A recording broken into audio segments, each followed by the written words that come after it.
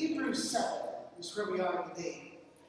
In Hebrews, we're doing a chapter each week. Those of you highly observant probably figure out which chapters for next week. Excuse me, Hebrews 7. We come across Melchizedek. Now, we talked about him 2 weeks ago because he shows up in chapter 5.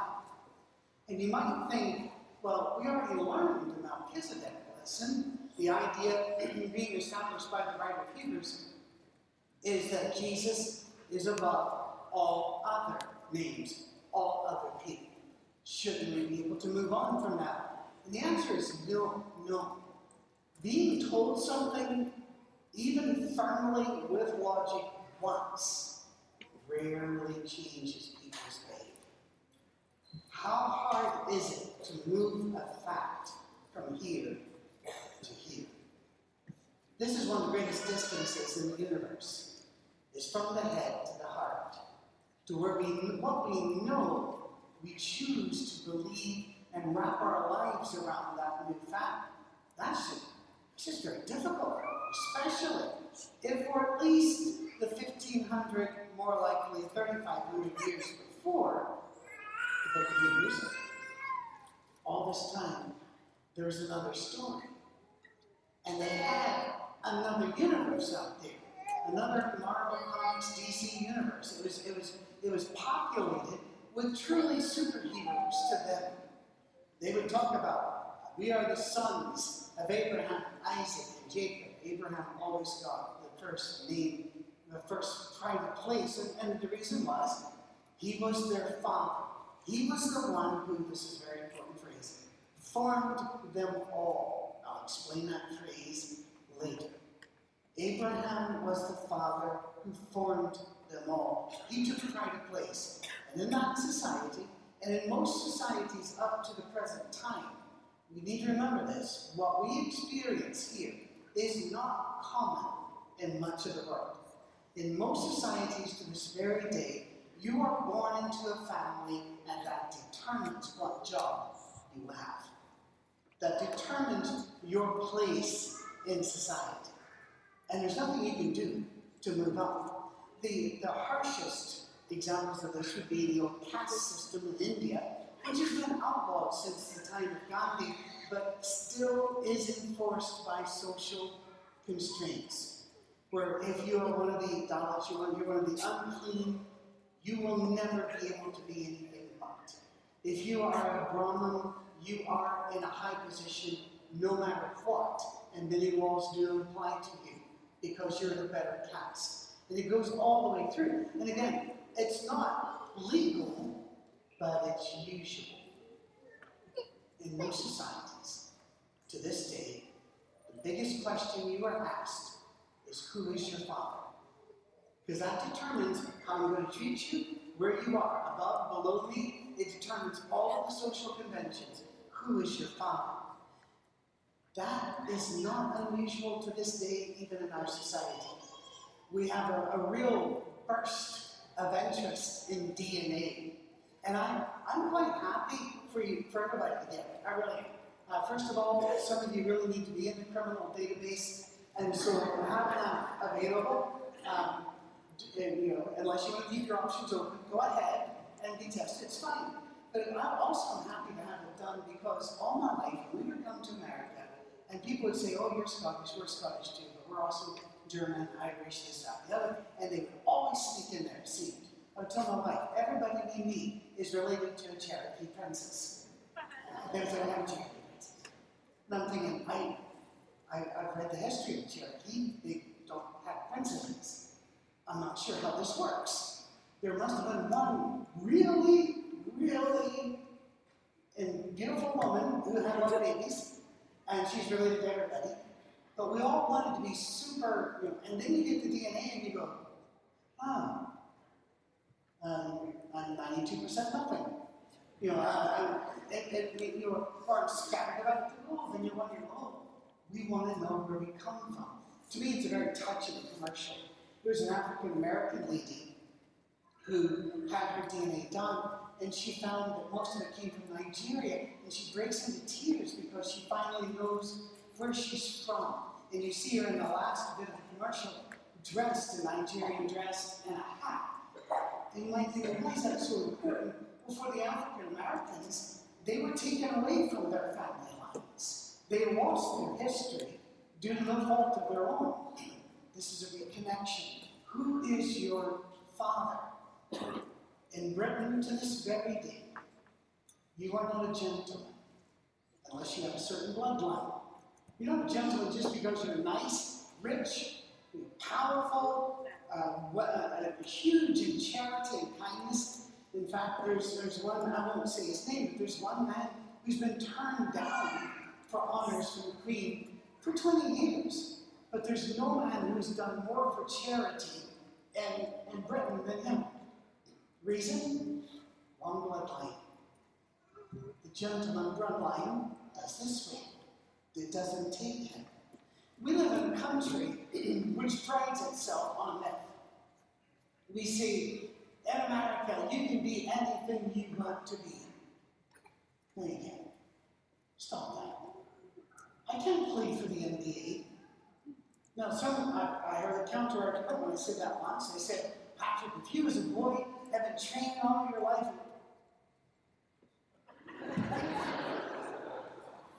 no. In fact, most people who have trained for all their life for the NBA can't play in the NBA, right? They try out, they work all the way through school, boom, gone. You can't be anything you want to be, so we try to be the best we can be. But even in this country, status shows up.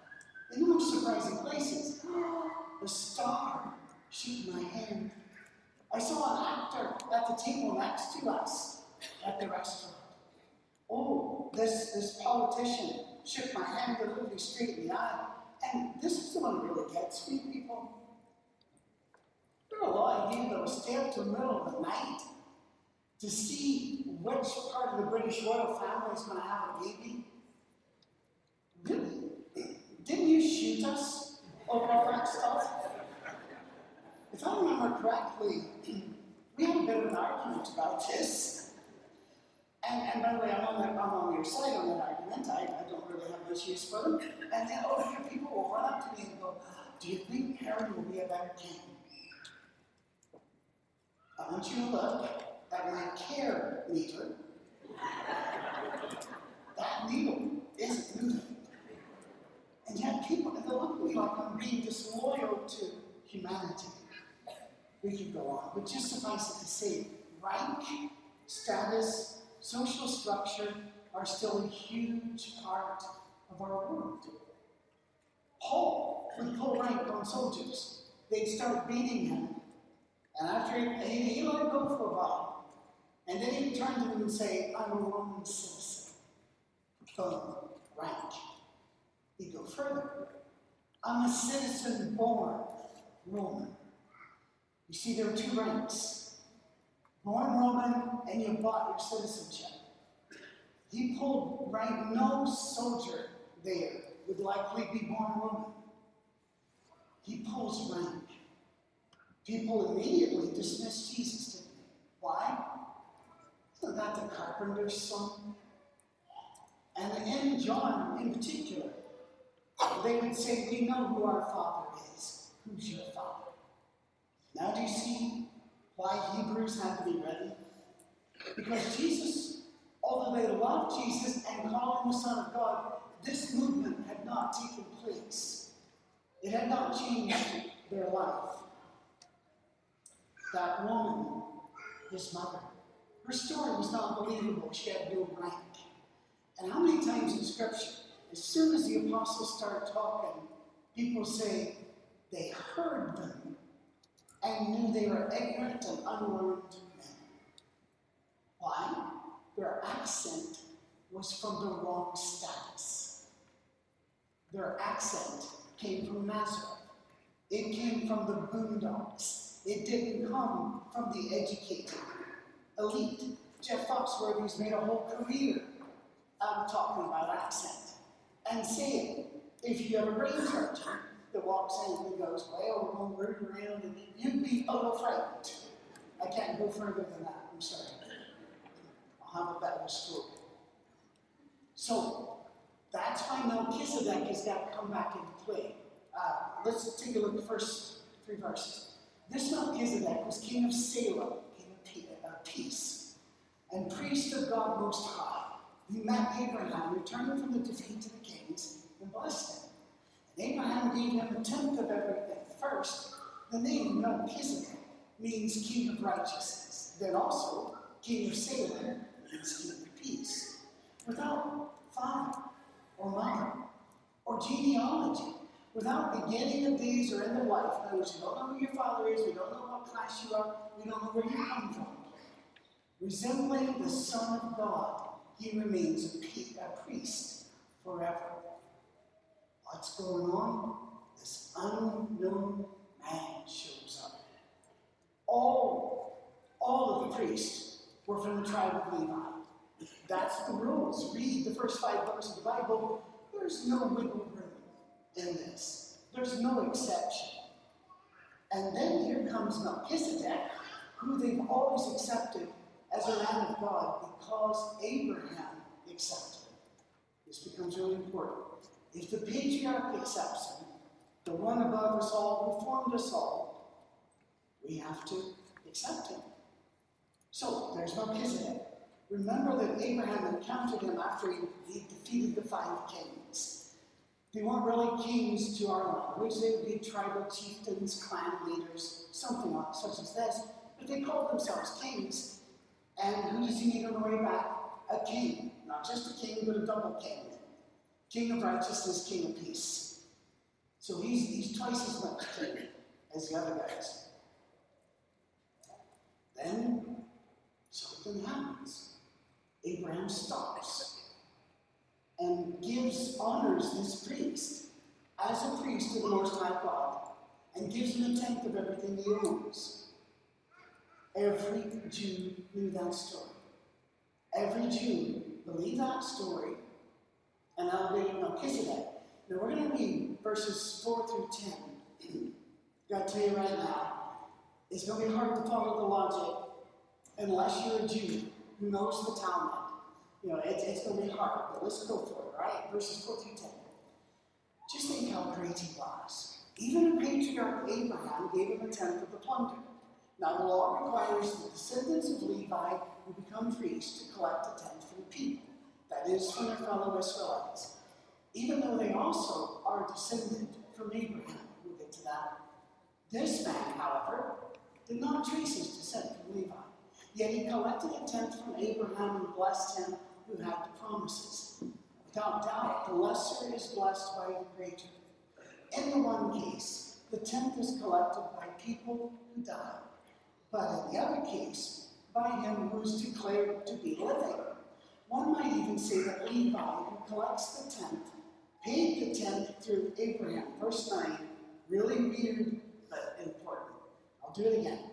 One might even say that Levi, who collects the 1/10, paid the 1/10 through Abraham, because when Melchizedek met Abraham, Levi was still in the body of his ancestor. What does this mean?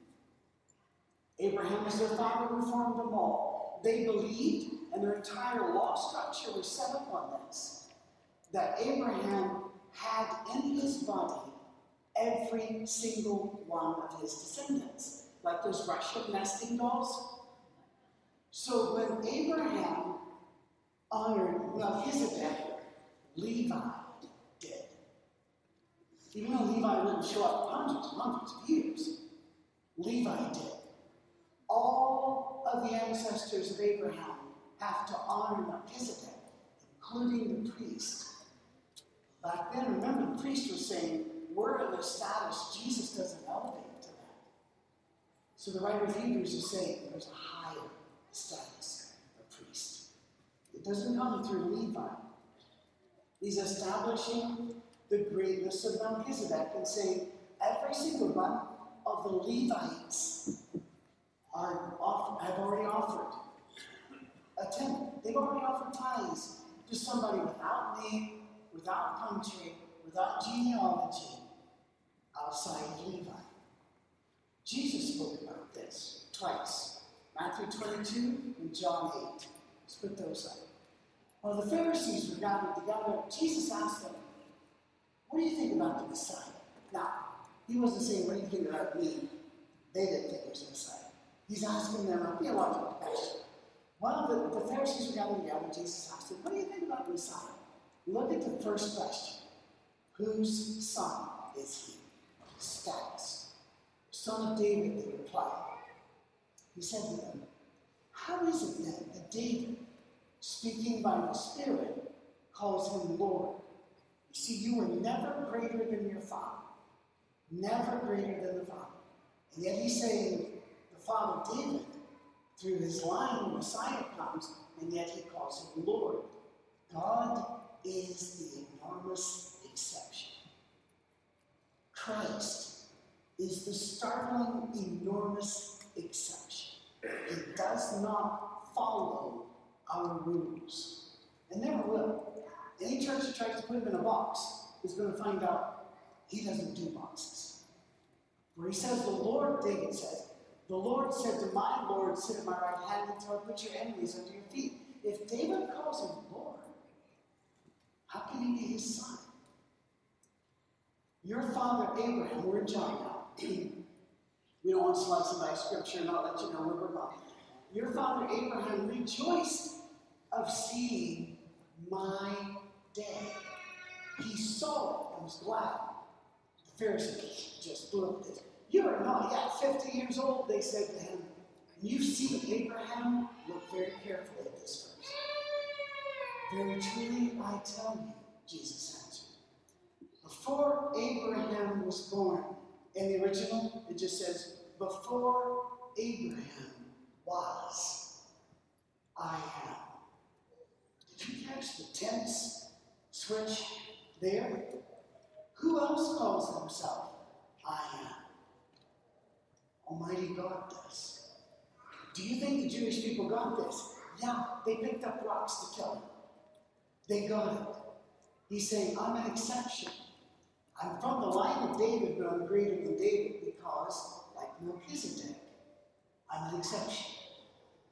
Another one has come. Another Melchizedek. Hebrews chapter 7, verses 11 through 16. If perfection could have been attained through the Levitical priesthood, no. We are not saying the old law was bad. It wasn't. It was given by God. We're not saying Jews are bad. There are brothers and sisters in every conceivable way. What we're saying is, the argument is, we all got to admit something. None of us keep the law perfectly. Didn't we sing that in our songs today? Saying that when we fail, His grace is greater? And don't we believe that? I can't get through a day without sinning. And it's I'm not murdering, but that's kind of a low bar there. There are other bars out there. I don't think I need to even go list my sins because they're common with all of us. The law didn't make us perfect. Indeed, the law given to the people established that priesthood. This law that couldn't make us perfect set up the priesthood. Why was there still a need for another priest to come? One in the order of Melchizedek. Why did God bring something like that in? Not in the order of Aaron. Aaron was the head of the Levites. For when the priesthood is changed, the law must also be changed. He of whom these things are said belonged to a different tribe, and no one from that tribe has ever served at the altar. For it is clear that our Lord descended from Judah. In regard to that tribe, Moses said nothing about priests. And what we have said is even more clear if another priest like Melchizedek appears. One must become a priest not on the basis of a regulation as to his ancestry, but on the basis of the power of an indestructible life. Well, I love that phrase. He brought with him his qualification. We love our priest, and through him we become indestructible. That's why we love superhero movies. All of them are exceptions, aren't they? Superman comes from another planet, and then he arises from among us. An exception in every way. Same with Wonder Woman, the same with any of them. I don't go to these movies because I'm science, but, and again, the physics is wrong. That's just what it is. And I learned that early, because when I was a wee boy, there was a black and white TV serial called Superman. Do you remember that? What's the guy, I can't remember, Reeves or something? That played it. And every single time, there would be a gun involved. And no guns in Britain, so very exciting. He'd stand like this. He wouldn't charge, he wouldn't move, he just freeze. They'd go off. And then the bad guy would run out of bullets, and he'd throw the pistol at him, and he'd duck. I'm saying every time, I'm like, wait! The velocity of a throwing revolver is nothing, and like, the parents would turn TV off. I'm the kid watching westerns counting bullets, all right? And it's not, no, that was 7. That won't work. And I would be asked to go to another place in the room. Or to another place off planet where it's just very hot. The thing is, the writer of Hebrews wants them to understand there's been an invader from off-site, an exception who's changed everything. And you bought that story with Melchizedek. Don't you think God has another surprise up his sleeve to deliver to us? So he quotes a song we know very well, Psalm 110. The Jews had long believed that another like Melchizedek was coming. They say, he missed it. They even had a song about it. It is declared you are a priest, and this was part of the song. You are a priest forever in the order of Melchizedek. The former regulation was set aside because it was weak and useless. Again, it wasn't bad. We just couldn't get better with that. For the law made nothing perfect, and a better hope is introduced by which we draw near to God. And it was not without an oath.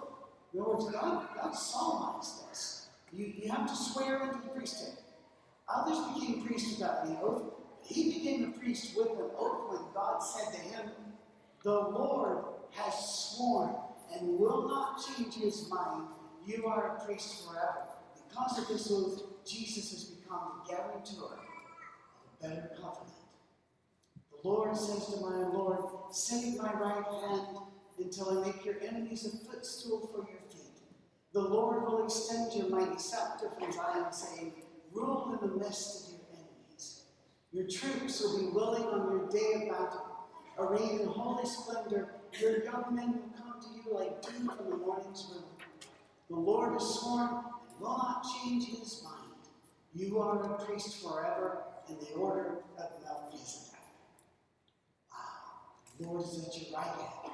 He will crush kings in the day of his wrath. He will judge the nations, heaping up the dead and crushing the rulers of the whole earth. He will drink from a brook along the way, and so he will lift his head high. That last thing is a Jewish Semitic thing. It just means along the journey he doesn't get more tired.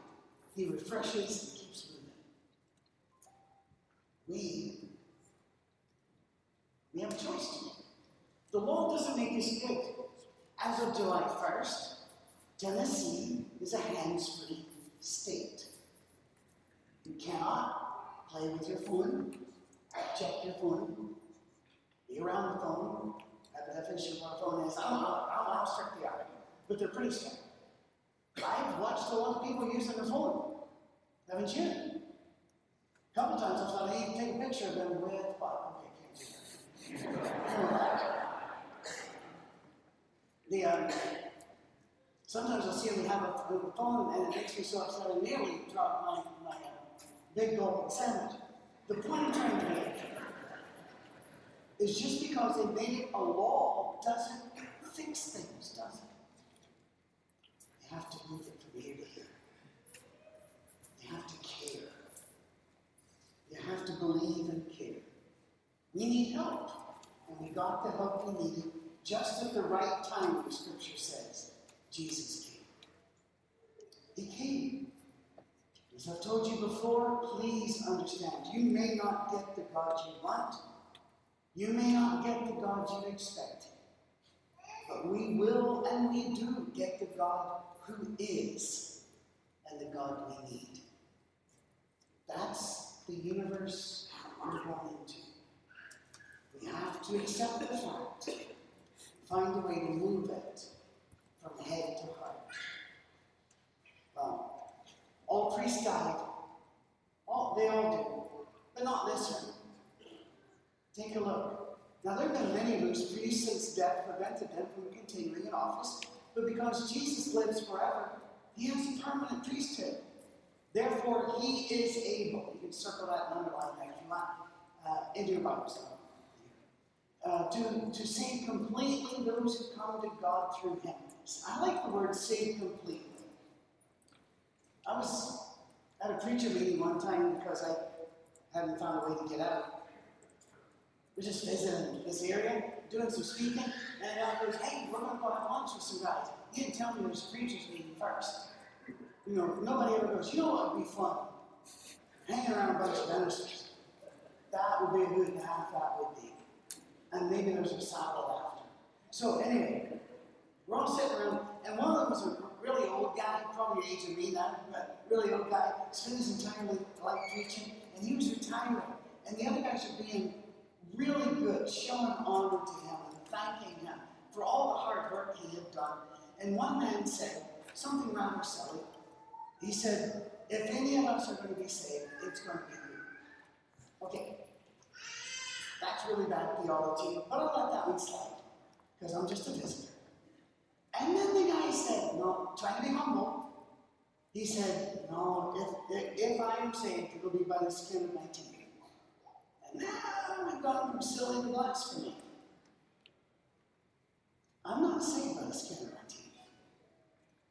I'm saved by the love of God through Jesus Christ. I'm saved by faith in the one who took our sins away because God loves us. I'm saved by grace. I'm not saved by perfection. If I could be perfect, I wouldn't have needed Jesus. I need him every single day. That old song, I Need Thee Every Hour, I always thought was not particular enough. I'm more at the 5-second level. But I'm saved. You're saved. How saved? Completely saved. Those who come to God through him, because he always lives to intercede for them. This is what he does. Such a high priest truly meets our need. One who is holy, blameless, pure, set apart from sinners, exalted above the heavens. That verse does not apply to any ministry you've ever met, especially this one. But it does to our priest. Unlike the other high priest, he does not need to offer sacrifices day after day, first for his own sins and then for the sins of the people. He sacrificed for their sins once for all when he offered himself. For the law appoints his high priest men in all their weakness, but the oath, which came after the law, appointed the Son, who has been made perfect forever.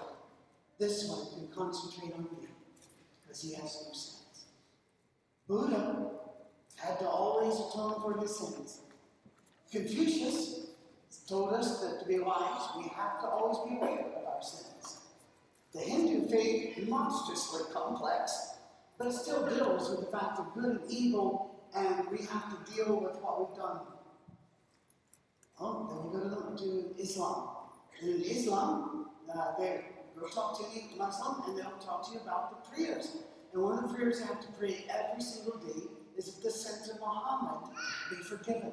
That is why every time they say his name, if you ever notice, don't tell you the light, they say peace be upon him.